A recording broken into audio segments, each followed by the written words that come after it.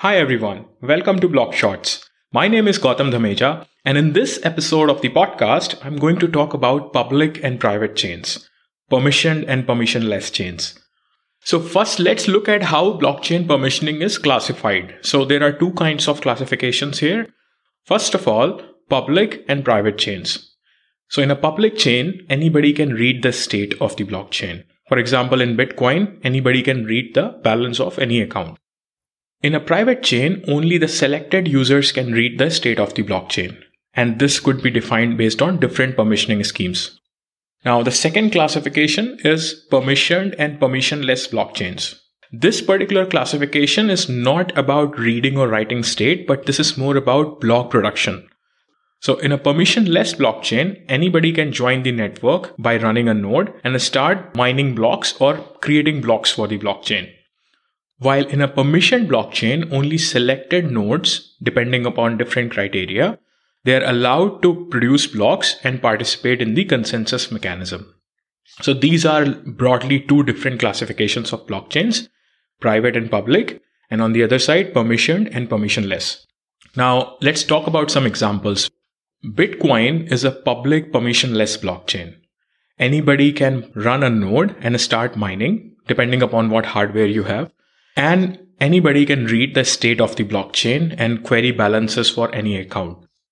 On the other hand, there are scenarios where private permission blockchains are preferred. For example, when multiple parties want to interact on a supply chain use case, for example, there is a manufacturer, there is a warehouse, there is a retailer, and they want to exchange information about the state of goods. And in this context, they wouldn't want to keep all the information as public, and they wouldn't want to bring everybody in the consensus process.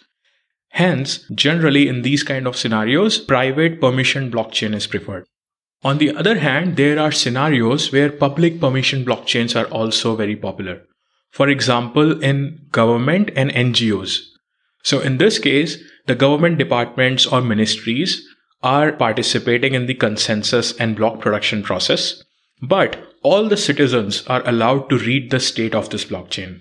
So in terms of reading the state, this becomes public, but in terms of creating blocks, this becomes permissioned. So these blockchains are then called public permission blockchains. In some scenarios, for some specific use cases, there is a combination of public and private blockchains. For example, some of the parties would be involved in a private permission blockchain to produce blocks and share information between each other. And part of this information then would be shared on a public permissionless blockchain to get a second level of provenance, to get more security on this network and so on. And such kind of deployments are called hybrid blockchain deployments. So they have the essence of both private and permissioned and also public and permissionless blockchains. For example, this particular use case that I mentioned, a supply chain scenario and the Bitcoin scenario. So one blockchain is completely private and the other one is fully permissionless. But this private blockchain can choose to anchor its state on the public blockchain so that they don't have to worry about a security situation when most of these private blockchain nodes are hacked or compromised. Even then, their state will not be compromised because of the anchoring on a public chain.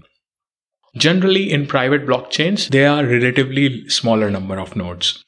And in public permissionless blockchains, there are larger number of nodes. And the reason is pretty clear in itself because there is a permissionless network. Anybody can run a node and start producing blocks. But on a private network, only the interested and selected parties are required to create blocks. Now, in such a scenario, public permissionless blockchains become much more secure because they have much more decentralization as compared to private and permissioned blockchains. And this is the reason the hybrid blockchain scenario is also preferred, where private permission blockchains can still continue to exchange information with full privacy and full permissions, but they are able to use the security and decentralization characteristics of public and permissionless blockchains by going into a hybrid mode. So this was in essence about how blockchains are classified based on their permissions. Thank you for listening. Please do not forget to subscribe to the podcast and stay tuned for the next episodes. Ciao.